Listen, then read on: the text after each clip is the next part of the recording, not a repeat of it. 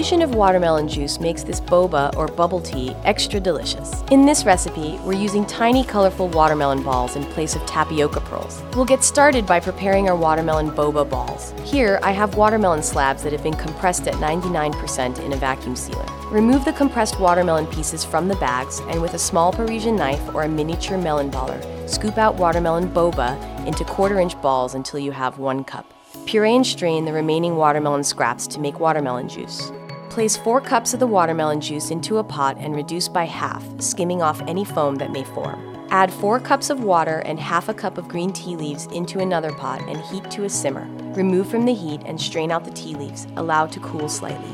In a pitcher filled with ice, add the reduced watermelon juice, tea, and condensed milk and mix vigorously. Add the watermelon boba into your serving glass and then pour in the watermelon tea. Garnish with mint sprigs and serve with a boba straw. Kids and adults will love this sweet, creamy watermelon tea with its refreshing watermelon pearls.